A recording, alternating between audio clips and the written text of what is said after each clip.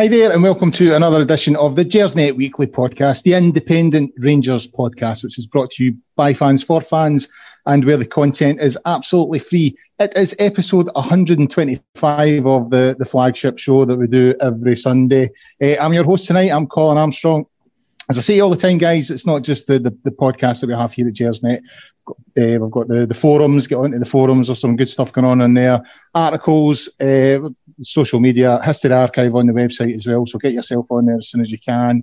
If this is the first time that you've joined us and you know, are listening or watching the pod tonight, we would ask you to subscribe. Got over 4,000 subscribers at the moment, so going very well. Thanks to everyone who's subscribed so far and for staying with us. We're live tonight. The pod is live tonight on the Sunday night on the day that Rangers drew with Hamilton on each. That's the sort of main talking point of today. But the show will be available to download or stream on a variety of platforms, including Acast, iTunes, YouTube, Castbox, Stitcher, Spotify, all the usual places that you get your podcast, guys. I have two guests tonight, two esteemed guests. Esteemed. Esteeming. We've got Ian Duff and Stuart Reid. Ian, how are you? Not too bad, not too bad. A bit down with that today? Yeah, it wasn't the best, was it? But we move on. I notice you're still enjoying your Top of the Pop stuff. A lot of tweeting on that on a Friday night when it goes out. 1990 at the moment. That's it, 1990. I was 18. That was the peak years. It's been on now since then, basically. I was 17. You're a year older than me. I was 17 in 1990. Yeah, good times. I'd only been working for about a year at that point in my life. So, yeah, good times. And we're also joined by Stuart, who it seems like he just sits in that. You've just been stuck in that cubbyhole for about the last 6 months of lockdown, Stuart. One, it keeps me safe. It keeps me out of trouble. And two, it keeps everybody else safe and out of trouble. So it's maybe not a bad place to be here. Yeah, you coping with lockdown then? I mean, it is starting to drag now, and it really is a bit of a drag. Aye, it's starting to.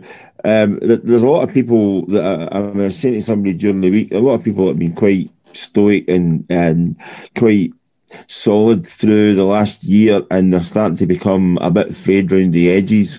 And I think that can apply to so many people just now. I think people are sick and tired of this. And the thing is, it really is not getting any easier. It's not as if, everybody saw the vaccine as being some kind of magic bullet, and it's just not happening quick enough, I think. No, it does feel. I mean, as I've said a few times on the show, my wife's a nurse, and our hospitals, it's the worst it's ever been through the whole thing. It seems to be just getting worse. So yeah, I mean, there is that sort of silver lining in terms of the vaccine and stuff like that. But I do think it will take a while for it to get out and about, and normality still feels like a bit away. So yeah, but anyway, we'll go into the game of the day, guys. Not the best of results, and an even worse performance. Arguably, it was a really poor performance overall today at Hamilton. Ian, I'll come to you first. I mean, Steven Gerrard described it as the worst performance of the season, and it's really, really difficult to disagree with that. I mean, there has been other occasions this season where we maybe haven't started so well, and other times when, we've the last 20 minutes or so we've stepped off a bit. But for basically, apart from maybe a 10, 15-minute period towards the end of the second half when we got the goal and, it looked like we were controlling it a wee bit, there was really nothing from Rangers today. A really, really poor performance. And if it wasn't for Alan McGregor, you would have to fear the worst, I think. Yeah, I mean, I don't think there's any doubt it's the worst performance overall of the season. I mean, it's, I suppose Livingston at the start of the season we thought at the time was pretty awful, but looking back at it, maybe Livingston are a bit better than we thought at the time, but and then St Mirren in the cup, the League Cup. But yeah, I think we need to put that down as a very bad day at the office. But didn't lose the game, so I suppose there's that silver lining to it. But that's about the only thing you could really say from it that was in any way positive. Apart from maybe the goalkeeper's performance, but I don't think we would really want to have a positive about the goalkeeper's performance necessarily. I mean, that's probably the last thing we need at the moment. So, but yeah, no, pretty miserable, but let's hope it's just a one-off. Sure. One thing that surprised me, at half-time, on the WhatsApp with a couple of mates and on Twitter and all that kind of thing, and the general feeling was they can't be as bad in the second half as they were in the first half. And unusually, I mean, there was, I think Kent had a chance, really early on. We kicked off and ran up the park, and you kind of thought then, all right, it looks like we've had the sort of boot up the arse, so to speak, at half time. They've picked it up, but it was more of the same. If anything, McGregor had more to do in the second half. It really was a flat performance.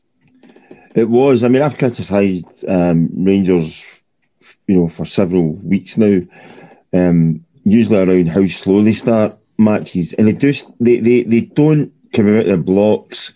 No, they're not Usain Bolt-esque coming out of the blocks. They really toil at times to get into their rhythm.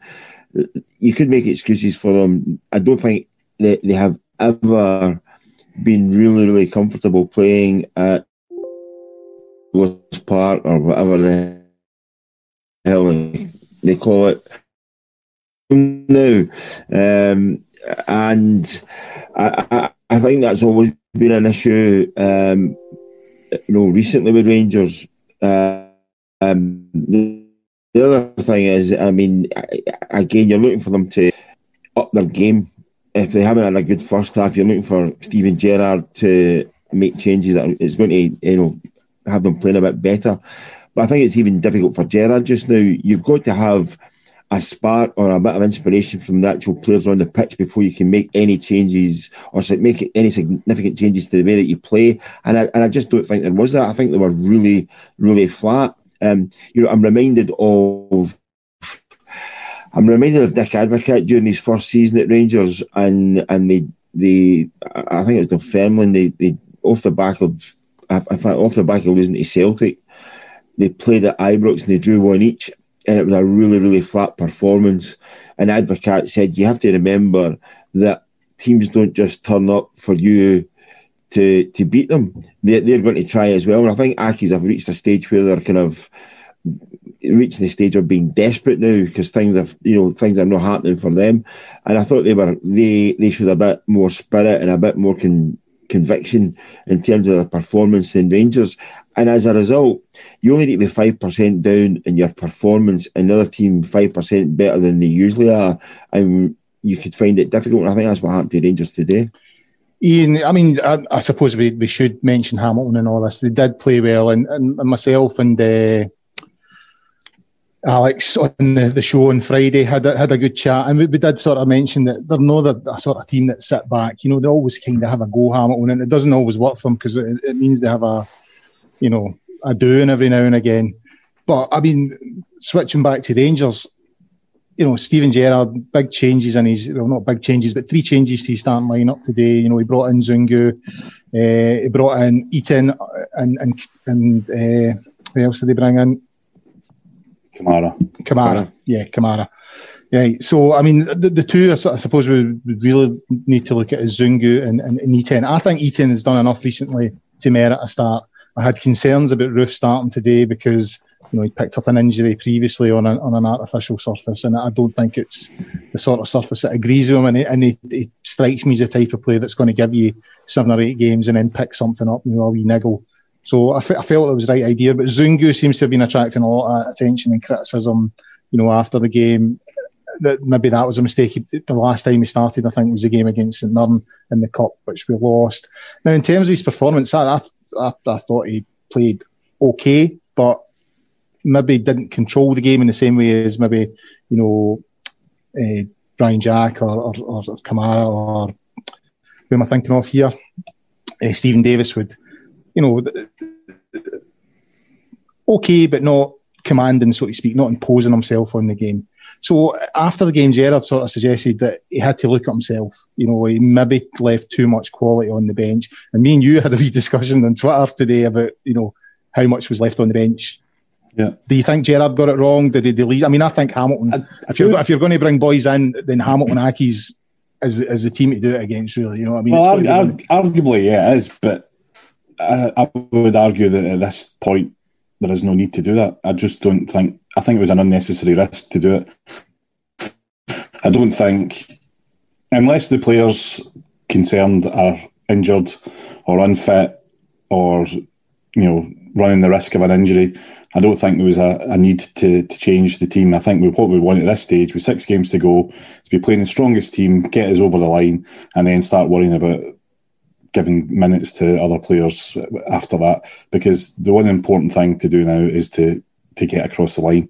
And if you've got players like Jack and Davis, especially sitting on the bench, they're not just players that come on and, they're not just there for their ability on the park as players. They're there because they're part of their strong personalities. They're big players. They're the players we're relying on to win the league.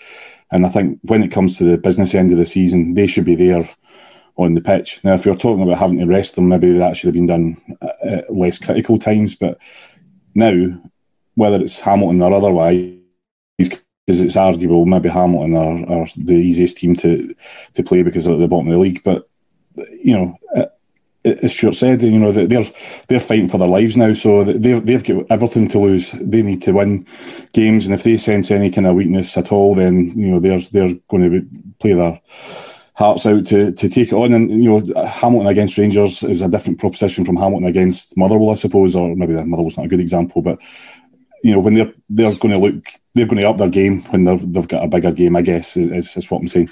So I just think it was a risk that they didn't need to take. I'm not making a scapegoat Zungu, because I don't, like you said, I don't think he was terrible today, but he's very passive. I don't think he's the kind of player that controls the game or stamps his authority in the game. He's good at, the ball come through him, he can, he'll knock it out to other players, but he doesn't, grab hold of the game and grab hold of the midfield, which is what you really want in a game like that. So, yeah, I think it was a mistake, really. I think same as in the St Mirren game. I don't think there was any need to change the team dramatically in the St Mirren game. And having done that and seen it didn't work, I was really surprised to see the team today, because I just didn't think they would make that same mistake again. I would have thought we would just be trying our best to get the best 11 on the park and get the game won, and then make changes. If you're 2 or 3-0 up, then you can give these fringe players more of a chance. In terms of Itten, I actually think he played okay. I thought he did fine when he was on. I don't think he was a disaster. In fact, I would have kept him on when Roof came on and played him out in the wide rather than taking him off and leaving Aribo on, to be honest. But that was just my view on it. But yeah, I don't think Itten was necessarily the big mistake, but I do think we need to have guys like Jack when he's fit, which he hopefully is, and Davis on the park controlling the game. I just think what Ian's saying there is absolutely spot on. You pick you pick your best 11. I don't think Hamilton is the easiest place to go. I don't think Hamilton are the easiest team to play against, especially at home as well. And I think, I think sometimes there's too much caution of maybe Steven Gerrard thinking to himself, what players am I going to need further down the line, rather than what players do I need today? And again, I think Rangers have played and performed brilliantly this season, but they've done so by putting out their best team. And you give every team the same sort of credit and give every team the same level of attention. And I think just now you're looking to cement the results in this position that you're in. I know people will say, 20 odd points in front, this is fantastic. You're looking to basically get the title done and dusted as soon as possible. And I think if you make too many changes, you run this risk of that taking longer than it should. I'm not saying it's going to happen, but if you were sitting at Celtic now and saying, well, a week ago or 2 weeks ago, they were probably thinking it was all dead. There's not a chance. Haven't got a hope. But they've won 2 games in a row. Arguably, they should have won those games, and that's no big deal. But they'll look across and see that we've dropped points, didn't do particularly well last week, and that will give them just a tiny little bit of hope. And that's the last thing you want to do. You want them to be going out. You do what you do, but you want them to go out and not feel confident, not have anything to grab hold of, and then hopefully they'll drop points. And if they look across and see that we've dropped points, there's just that niggling doubt, I suppose. And I suppose that's how Rangers supporters are feeling at the moment, is because of how things fell apart last season. I think we're all sort of super nervous about it, maybe unnecessarily, but I think it's just that fear that it's going to give them a little bit more of a hope where really we should just be relentlessly driving on and not, no matter what they do, they should know that it doesn't matter because Rangers are going to win every game and they'll have won the league before we need to play them again even. I mean, well, what does that say, Stuart, about the squad? Because I mean, I do think, I mean, especially when you consider, the Europa League campaign starts again this month. Rangers and Steven Gerrard can't put out his strongest 11 every week. There has to be a level of rotation. I mean, someone like Zungu, was it they're talking about the option to sign him is $3 million. It's not like the guy is, some wet behind ears youngster. If we're going to take up the option to sign him, it's going to be a fairly significant fee. So what does that say about the depth of the squad? Because there has been a feeling this year that there is more depth to the squad. But if we're making 2 or 3 changes and we can't get past Hamilton Accies, who, with the greatest respect, I mean, I'm not in any way trying to, put them down or anything like that. But, it's a team that we would usually beat, especially at Hamilton. Any sort of success they've had over us over 20, 30 years has been at Ibrox. So does that say that the squad maybe doesn't have the strength and depth that we thought it did? No, I think Steven Gerrard has assembled a squad that's as good as it's been, for a long, long time.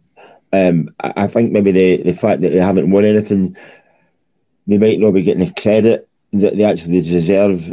And the fact that you look at the league table and Rangers haven't lost a game this far into the season tells you that there is something pretty decent about this squad. Also, he's fighting in 2 fronts. I would say now it's all well and good performing well in the Europa League, but ultimately you have got one big prize to go for, and that's the league title. And I would always concentrate on that. I've been critical of Rangers and how they've started matches. I'd also need to say I've been critical about Rangers and how they've closed out matches. Too often they've been rushed into, seeing out the last 20 minutes because they've conceded goals. Today they conceded a goal late on. And I think sometimes Rangers are looking for somebody. They have some good midfield players. I think they're really looking for somebody, and this might be a criticism of the guys that are there. You're looking for somebody who, after 75 minutes or 80 minutes, is really looking for the ball every single opportunity and just boss the game and shut the game down. I think that's I think ultimately that's what you're looking for, and I just don't think that's happening.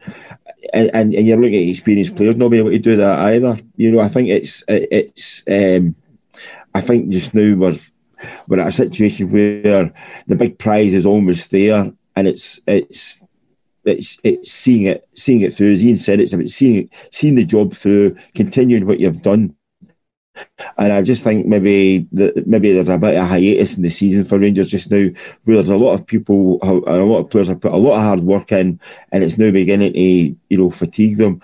I don't think after today's game there'll be many will be left in any doubt about what it might mean to somebody like Alan McGregor.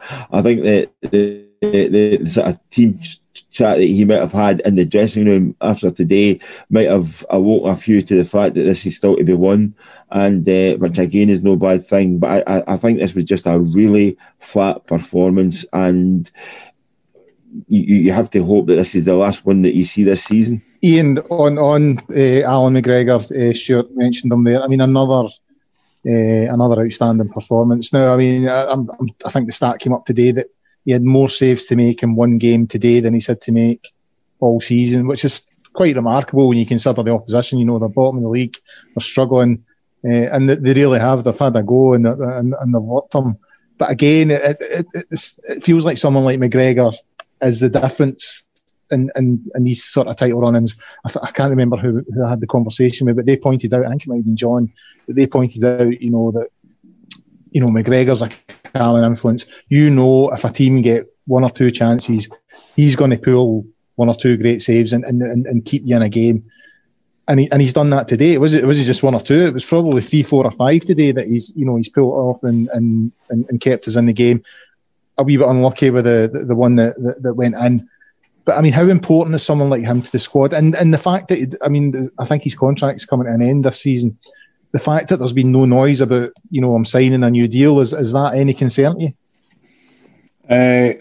Well, first of all, yeah, I mean, he's been massively important. I mean, yeah, I'll put my hands up and say when he was signed 3 years ago, whenever it was, or came back, I wasn't really in favour of it. I thought he'd passed his peak and that, we should be looking for someone else. And I'm quite happily put my hands up and say, I mean, I was completely wrong on that front, because he's been the difference, in loads of games. Just that, you say, yeah, today, yeah, he had 4 or 5 saves. Even other games where he's just had that one save, it's almost more impressive because, he's standing there doing nothing for 89 minutes and he pulls off a match-winning save, which is quite often what it is. So, he's been vital, and there's a strong case to be made that he's the player of the season. At this point, he would be the player of the season.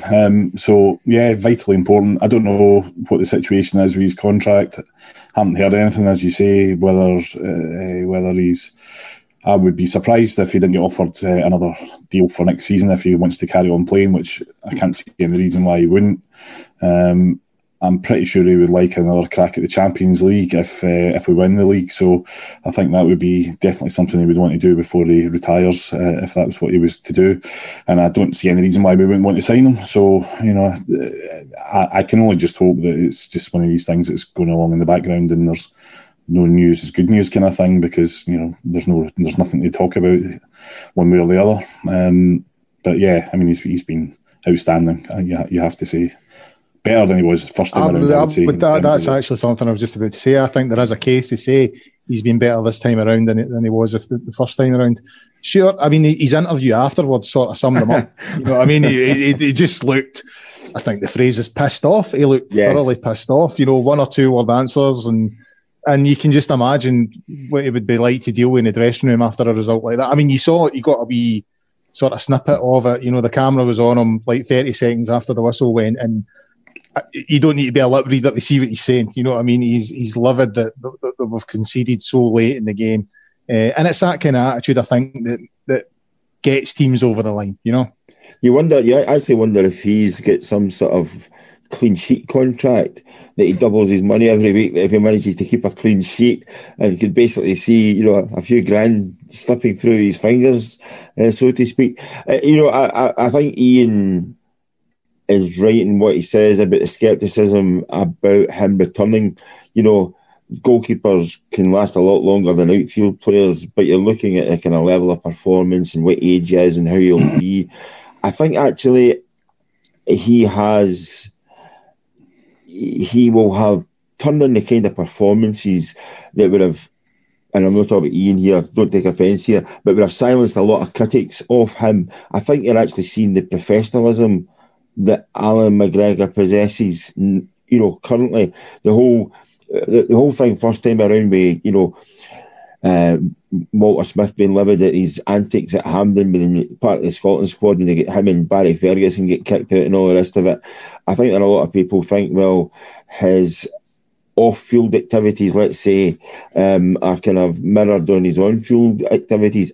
Far from it. He's showing a level of dedication and professionalism and actually getting better with age, which only, as I say, only goes to show you how good he is. The other thing I'll say is that historically, it's not maybe the goals that you score that win you games, it's maybe the saves that your keepers make. And you had to go back to 92-93 season when Rangers won the domestic treble. Who was the Football Writers Player of the Year? Who was the Players Player of the Year that season? Andy Gorham. Andy Gorham didn't win those 2 titles for just basically turning up as Rangers steamroller teams. He won those 2 awards because he was an outstanding player and an outstanding team and who contributed to those victories. And I think you're seeing the same with McGregor. And Ian's point there that he might be the player of the season. For me, I think there's any doubt that he has been the most consistent player at Ibrox all season and therefore the most consistent player in Scottish football. I'm pretty sure there's a gag in there with Alan McGregor and clean sheets, but we'll not go there. We have young kids watching sometimes. Ian, moving on to Ryan Kent, another kind of misfiring performance is maybe the kindest way of putting it. And I don't know how you feel about Kent, but I felt last season there was snippets. It felt to me like he was a 1-3, 1-4 games kind of guy. You would get a wee performance out of him once every 3 or 4 games. It made you think there was more there, and that if he could get consistency, he would be a real player for us. At the start of this season, it looked like he'd found that consistency. He really kicked on and looked like he was going to be a sort of major player this season. But it's really sort of from, I would say, maybe late September, October time, he's really fell away, and there has been wee snippets. I thought he played well up at Pataudry. I thought he missed a really gilt-edged chance today. I think it was Ryan Jack played a great ball through and he put it past the post. 7 million, that's a decent outlay for Rangers. And if we were putting it down to the money, I don't think we're getting value for money at the moment. I think someone like Kent has to be more consistent and has to be given us more, especially in games like this when we're huffing and puffing. And it'd be interesting to hear what your view. I'm starting to see the odd wee negative comment coming back now when you're looking at comments on Twitter and stuff like that. I think we always have to try and be constructive when it comes to criticising players. So, I'm not going to slate the guy, but when you consider what we're getting off of some other players, a lot who cost next to nothing or nothing, Glenn Kamara, for example, 50 grand, and he's week after week performing at a high level. 7 million, I don't think we're getting value for money from him right now. Well, I'm always kind of reluctant to sort of judge a player by what we've paid for him, because it's not the player's fault. It's not the player, no. And that's just the way it is. And if we wanted that player, the manager wanted them. That was the value that his club put on him. So that's what we had to pay, basically. So that's not his fault. What is down to him is how he plays, regardless of his fee. And I think he's playing okay in terms up to a point. But his final ball, whether it be a cross or a shot or a pass, is just letting him down. And I don't know whether that's a confidence thing or if it's just he's trying too hard or what. But I don't know. But it's clearly affecting his game overall. I mean, I think he's still a danger. I think when the ball comes to him, he still puts the opposition on the back foot, and that's a good thing. And I think he still is a player who can harm other teams, but he's just not lucky. I mean, there's a good example in the first half, I think, where he broke from our half quite far deep into our half and charged up the pitch, and in the end, I think he hit a shot. He overran it slightly, and he got a sort of weak shot away. And that was kind of seemed to sort of typify everything that's happening, because he up to a point he was fine, did the right thing, and then when it came to the making that final last decision or getting the final last shot away, he was either just unlucky or just made the wrong decision. And at the end of the day, that's what he needs to get right, and he can do all the great play up to that point. But if the end result isn't there, then what's the point? Up till now, I don't think we've had a player who we would say, well, let's drop him and put someone else in, because who's the alternative, or what is the alternative without changing the way we play? And I don't know if there is anyone who could do that. I suppose with the guy we've signed from Aberdeen, Wright, coming in now, maybe he's an alternative option. But I mean, and he looked quite tidy when he came on today, but I don't know what he's, whether he's likely to be the answer in any way or not. But I think we can. I think we just need to keep plugging away with him, really, to be honest, and hope that he comes good, because he has, like we say, he has the potential and he can turn it around, but he's just not getting there at this point.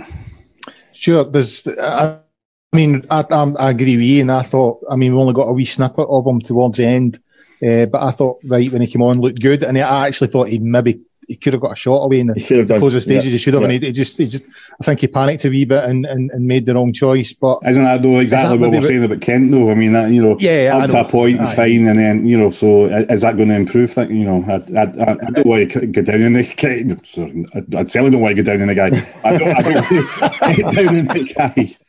But there's anything wrong with that, obviously. But did somebody take that shovel off him? Right.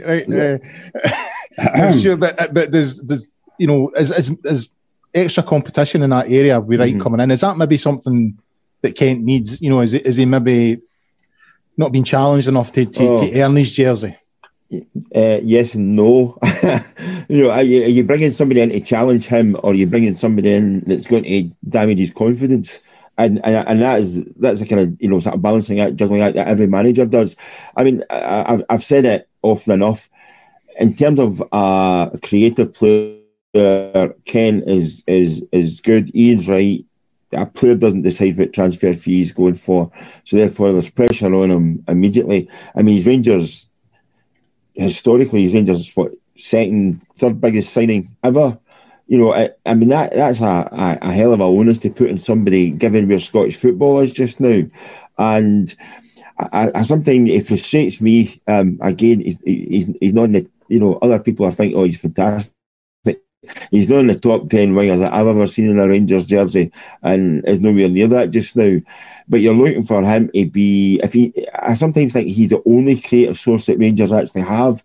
Hence, if he's not actually having a good game, Rangers maybe don't have a good game. I think there's a lot put on him and placed on his shoulders to come up with it week in, week out. The fact of the matter is, if he was able to do it week in, week out, he wouldn't be at Ibrox. He'd still be at Anfield. And I think people have to recognise that. But he's still a force looking to maybe create a wee bit more. The right when he came on, I do think he should have taken a shot. I mean, what's the worst thing that's going to happen to him? He's either going to get shouted at or he's going to score in his debut, and he looked in a better position to score in his debut than fall out with people. So I think it'll be good if once he gets a few more minutes under his belt, and once Steven Gerrard shows him that he's actually there to make a difference and actually to play games and play minutes rather than just as backup to Kent. Ian, I think overall, you know, again, the reaction, I find it quite disheartening at times the way some people are reacting. You know, it's, don't get me wrong, disappointing result against a team that, you know, all the money was on us beating. But, you know, some of the comments are just like, you know, we're still 21 points clear. We're still in a really, really good position. You know, I'm actually fearful to think what supporters would be like if we were in, you know, a sort of title race like McLeish against O'Neill. You know what I mean? Where, you know, one drop point could actually cost you the title.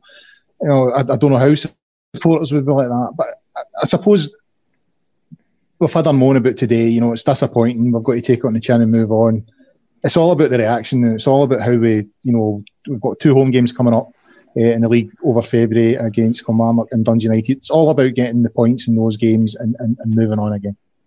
I've said that after the 2 sort of major blips this season were, well, 3 I suppose if you count the Benfica game, where I was really disappointed that we ended up not winning that game, which is, you know, in itself is sort of tells you how positive the season is.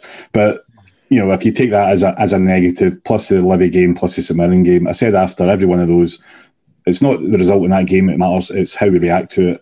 And on every occasion, we reacted really well and came back, bounced back, and won the next game convincingly and went on a bit of a run, I think, afterwards. So that's what you need. So we've got an opportunity here, 2 home games against teams that, well, arguably we should beat every team, but two home games against teams that we really need to be beating at home. That's a perfect opportunity to get back into the swing of things. I think, you know, if we win those 2 games, then everyone will settle down again, or even if we win the next game, probably everyone will settle down again and be a bit more confident. And, you know, it just needs to get that consistency back again and get back on a level sort of footing really again. Touched on European game briefly.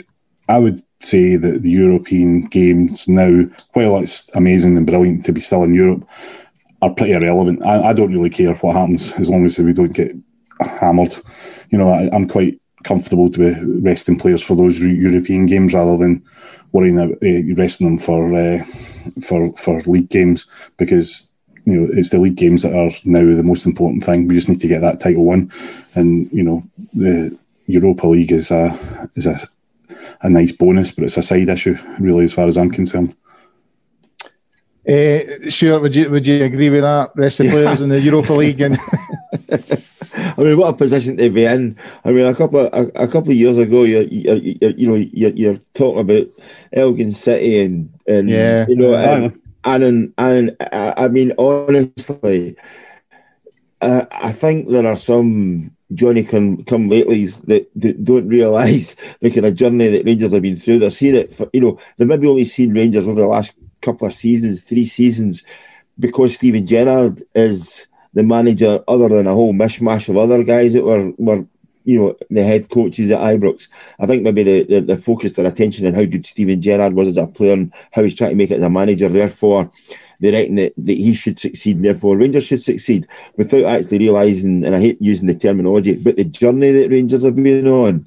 It's the fact that Rangers are fighting in 2 fronts, one going for a league title, and the second one is playing after Christmas, New Year in the Europa League, says everything about where Steven Gerrard is taking this team. Ian's right. The priority would be, what's the biggest prize? The biggest prize is the league title.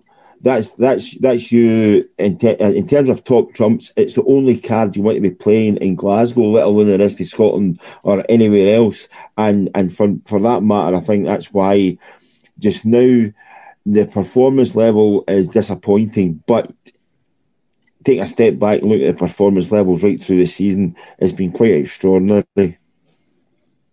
Right, guys, before we move on, I need to highlight the partnership that Gersnet have with Football Prizes.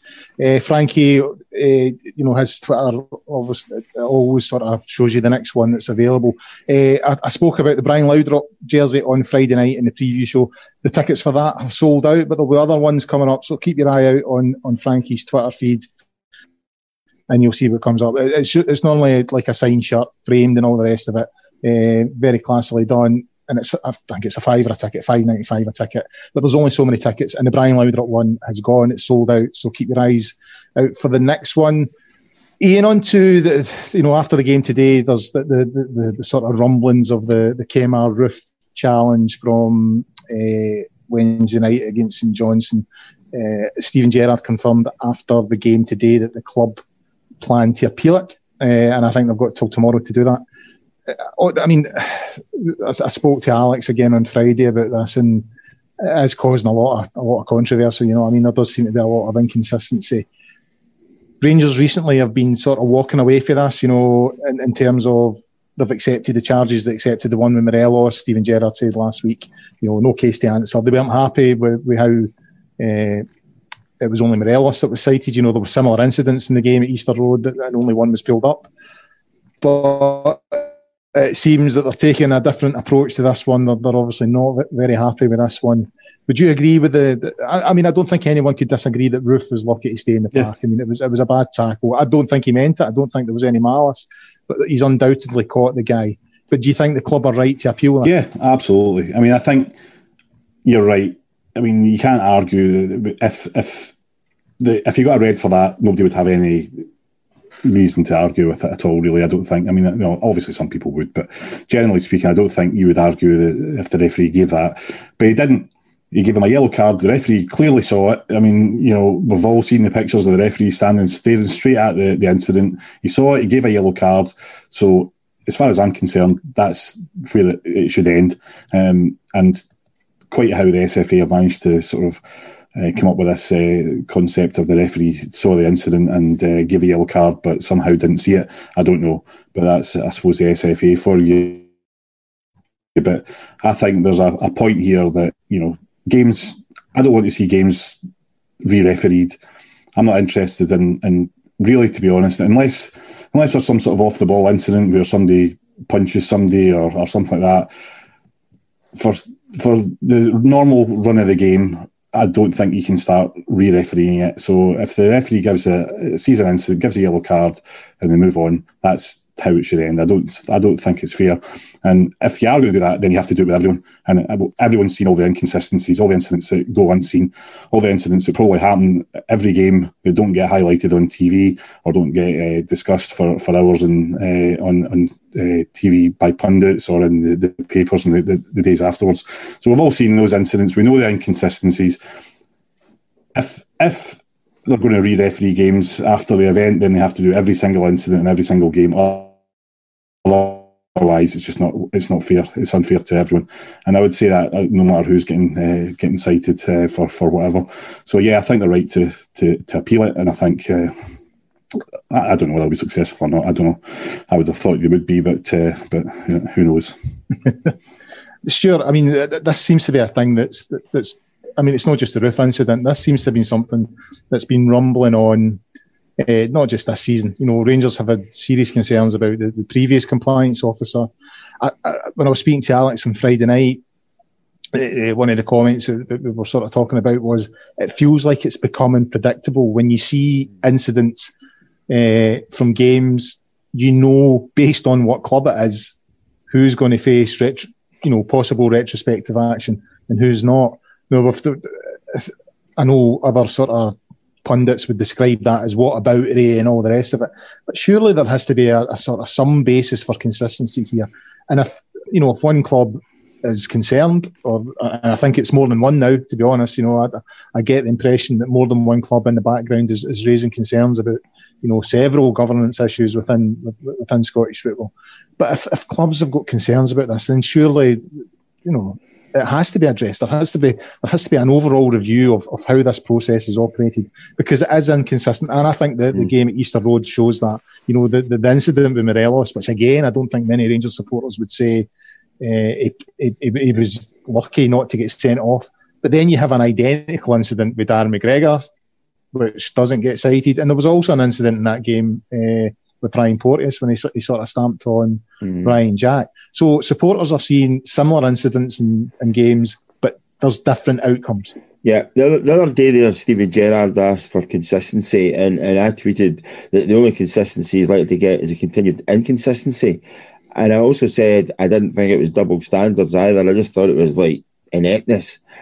And then later on that day, I kind of changed my mind, and I said that after today's news regarding Kemar Roof, I might amend my previous take, and the SFA have turned their selectivity into a damning indictment, and it is the selective in what they look at and how they look at these things. There are instances, as Ian says, right through the entire season. If you really want to re-referee matches, go ahead and do it, but be even-handed, and also do it in such a way that you're seen to be even-handed. I think just now, Rangers have appealed this decision, whether they're successful or not. Who can tell? Probably not. I would caution. But the thing is, you have to challenge this. You have to say, look at this, look at X, Y, and Z. The fact that you have they will do so as Rangers fans, but the fact that you've got football fans able to turn their hand to doing a bit of editing and coming up with photographs and coming up with footage of challenges that are every bit as serious and every bit as bad as anything that the Rangers players have been cited for, I think tells you everything you need to know about the current situation. It's reaching a desperate stage. Scottish football is now starting to toil because of this. And that's not being overly dramatic. The fact of the matter is that you're looking at people watching the officials in Scottish football and basically saying, these guys don't know what they're doing. Not only do they not know what they're doing, then they also have a governing body behind them that doesn't know what they're doing. So I think Rangers are right to appeal this one. They should be successful. I doubt if they will be successful, but as long as they keep shining a light on these inconsistencies, then something you would like to think will happen. And the other thing is, Ian says that the referee takes a decision and books Roof because of what he's seen. Now, if he's then being corrected by the SFA, why is that referee not stood down for the next match? Yeah. Simply because he's not good enough. That is one of the things that is always stuck in my craw, that a referee or one of his assistants can be shown to be poor and consistently poor, yet nothing ever happens. They're never demoted. They're never sent away to do a refresher course. And the notice of complaint, that almost contradicts itself as well, saying that, that there was if there had been a sending off offence that was not seen by any of the match officials, then the SAFA could react to that, except it was seen. And I think that these double standards and able to, select what decisions you're going to revisit isn't a good place that Scottish football's in, and it certainly isn't a good place if it affects one team more than anyone else. I mean, what if they should be honest? If they're going to take that line, they should be honest to SFA and say, a referee saw that incident, gave a yellow card, but we don't think that actually was right. We think he was merited more than that. The referee got it wrong, and we're going to give him a red card for that because the referee made a mistake. And as a result, the referee, the player will get a ban, and the referee will have sanctions in some way, or whatever sanctions referees get. But they won't do that because they want to cover their own backs and their own referees' backs as well. So they come up with this cockeyed idea that the referee somehow saw it but didn't see it. Yeah, so it just makes them look ridiculous, and But then we're talking about Scottish football governance. It was like years ago. It was like years ago when Graham Souness had been banned from the touchline, and at half time he came down out the stand and stood in the tunnel. Now it was STV, Scott Sport cameras that picked him up standing in the tunnel. And then on Monday morning, all of a sudden, he got a letter from the SFA to explain himself because the head of the Referees Association, or whatever it was, Jack Mowat, had seen Souness in the tunnel. One, he couldn't have seen him from where he was sitting because it was impossible to see anybody in the tunnel. You only picked up by TV cameras. And secondly, Jack Mowat couldn't see the end of the room. Never mind what was happening down in the tunnel. So Ian's absolutely spot on. If you've made a mistake and it's a genuine mistake, say so.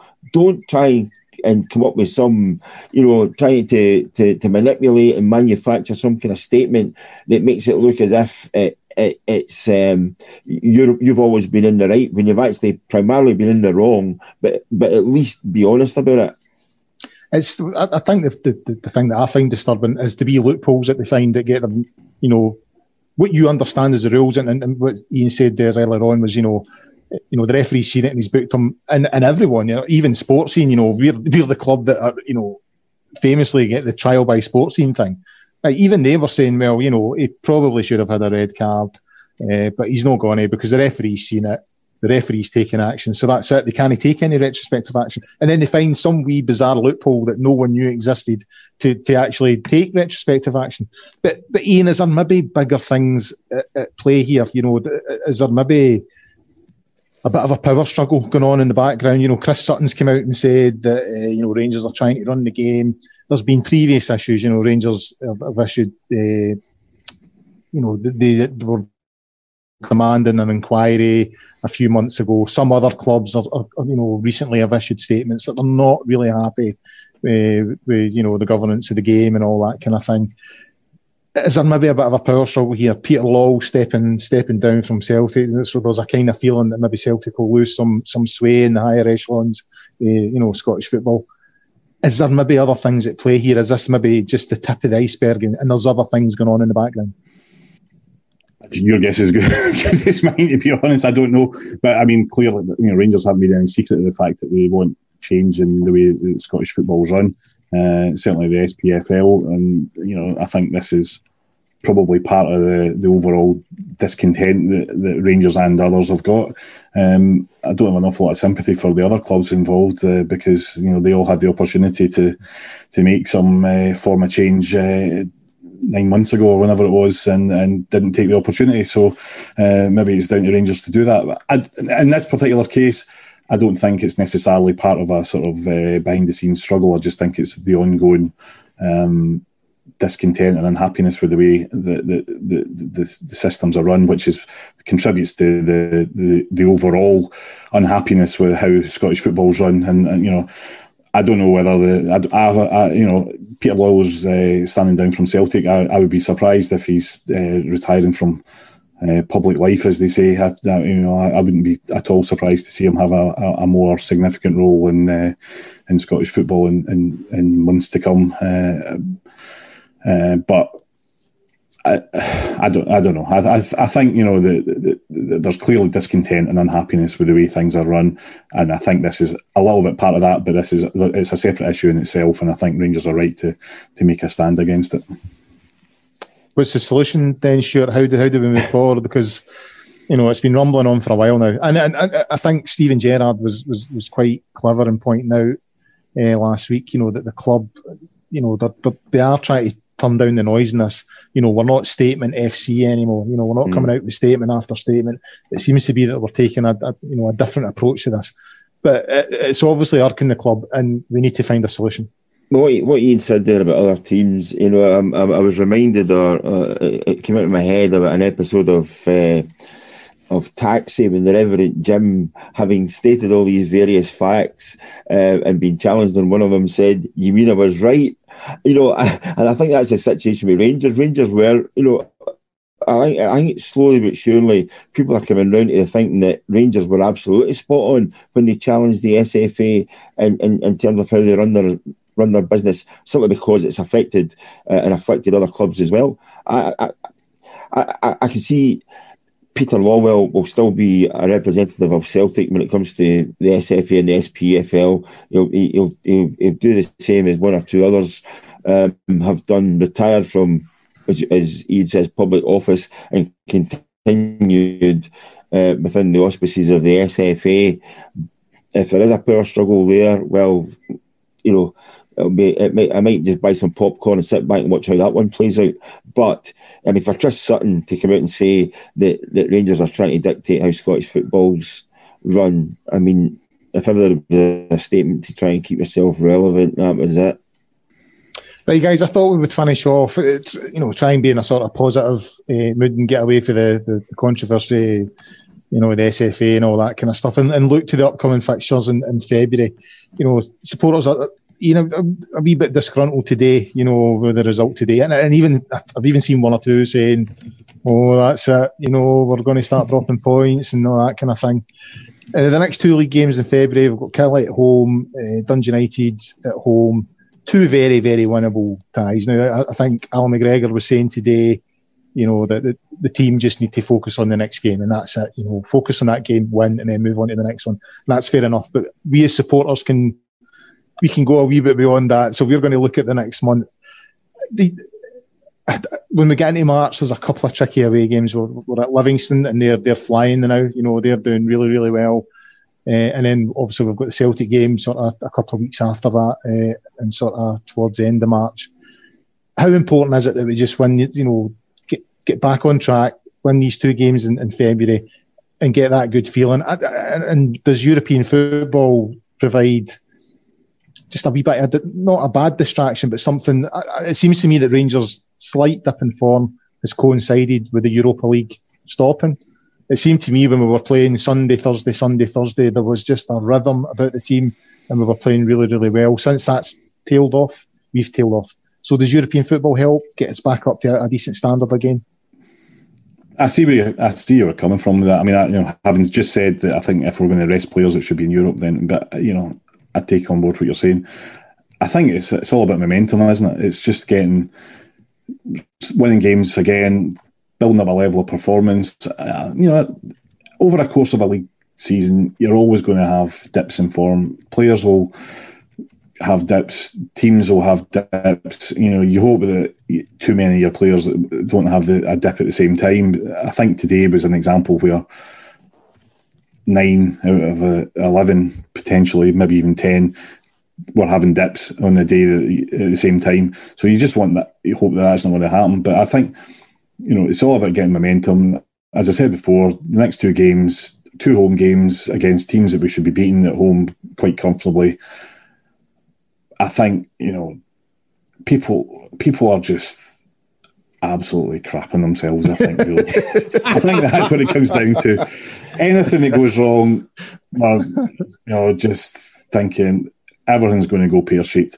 And I honestly generally don't think that is going to be the case. And I think everyone needs to just sort of relax and chill out a wee bit. But at the same time, I completely understand where they're coming from, because we've seen it before, and it's been so long since we've won the league that anything that looks like it might sort of derail that is going to be jumped on, and people are going to panic about it. I think, the answer is don't panic. Just let the players get back and get back into the rhythm again, and hopefully get winning games again.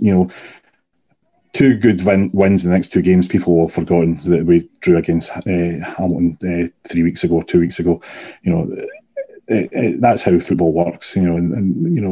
It's just about getting back into the swing of things and recovering properly and moving on.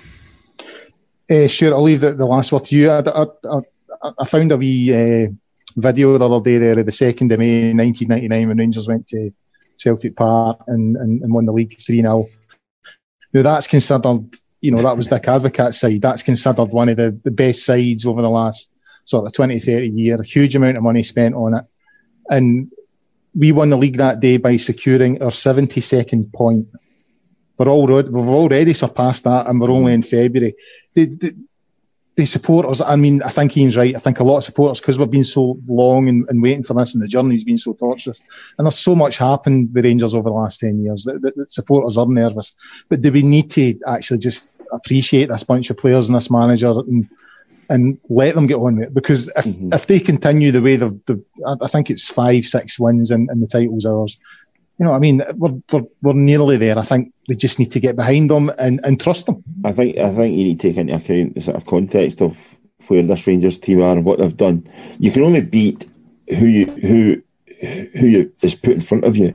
And I would have to say that in the last 5 years, 6 years, whatever it might be in Scottish football, I think in general the standard has slipped. Therefore, a decent Rangers team would perform much better than, how can I say it, they might actually be. Compared to the Advocaat side, I think if you put light for light on the pitch just now, I would still put my money on Advocaat's team. I think, however, what has happened in the last decade in terms of Rangers, I think there's a nervousness now amongst a great many Rangers fans who have stuck with the club through thick and thin and who have been Rangers fans for a very, very long time. It's not a 2-horse race. This is the equivalent of the kind of 1973 Grand National when Crisp was about 8 miles in front of Redrum, and Redrum came up in the rails and won it. And Rangers fans are hoping deal with that doesn't happen. I think it's very difficult to look at this season and still see the likes of Celtic as genuine challengers. They are, but they're so far in your rear view mirror that you're almost like having nightmares. You're almost fearing fear itself. Yeah. And I think that's the issue just now for Rangers supporters. Yeah, and I mean, obviously a disappointing result today, but I think we need to remember where we are and how well the players have done this season. Guys, looking at the time there, and I think that's just about us for tonight. So a big thanks to Ian and Stuart for their contributions there. Brilliant stuff from them as always. We'll try and get a preview show out next week for the Kilmarnock game, so we'll look for that on the Friday night, and obviously we'll have the flagship show out on the Sunday afterwards as well. In the meantime, get yourself over to the Gersnet website and forums at www.gersnet.co.uk. Guys, as I say, he's every week now in this lockdown trauma. Look after yourselves, stay safe, and until next time, bye for now.